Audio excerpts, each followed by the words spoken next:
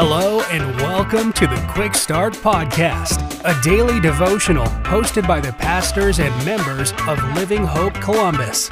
We're glad you're here.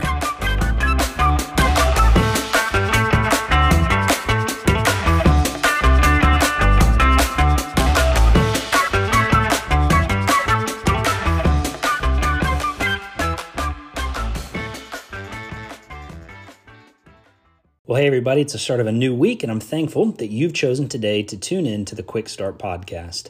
My name is Aaron Taylor. I serve as the teaching pastor of Living Hope Church Columbus, and our passage for today is in the book of 2 Thessalonians, chapter 2, verse 15. And God's word says this: "With all these things in mind, dear brothers and sisters, stand firm and keep a strong grip on the teaching we passed on to you, both in person and by letter." You know, throughout my life, I've believed some pretty wild things. Don't judge me for this. But from doing a research paper on the likelihood of the Men in Black being real, I did that in my junior year of high school, to trying to go during my college years to certain forests in Ohio in search of Bigfoot. You see, over the years, my beliefs in those things have changed, as have my belief in other kind of crazy things. But you know one thing that has stood firm and stood the test of time? My belief and commitment to the Word of God. You see, when it comes to belief systems, there's really two ways to approach them. There are some things that we are open-handed with, and others we're close-handed. Open-handed things are beliefs that I'm willing to change. Perhaps through conversation, you can convince me. But close-handed things are beliefs that are unchanging. Because they've affected my life personally, you can't convince me otherwise.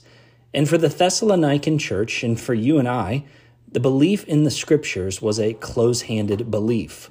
You see, the Bible says here in 2 Thessalonians 2 that these folks had received the message of the gospel with eagerness from Paul. And despite the attempt from those outside to sway these beliefs, the Thessalonians stood firm, and they kept a strong grip, as Paul says, a strong grip on the teachings that were passed along to them. You see, for them, the Word of God had impacted their lives, and they knew it was true. And guess what? You couldn't convince them otherwise. So maybe the question we could ask ourselves today is this: can the same be said of you, and can the same be said of me today? Do you view the Word of God with an unwavering faith and an unwavering belief? I hope you'll consider that today. Thank you so much for tuning in.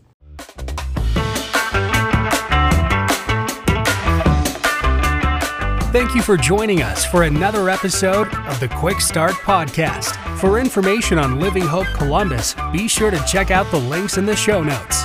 If you enjoyed today's episode, please hit the subscribe button and share this episode with a friend. We look forward to you joining us next time.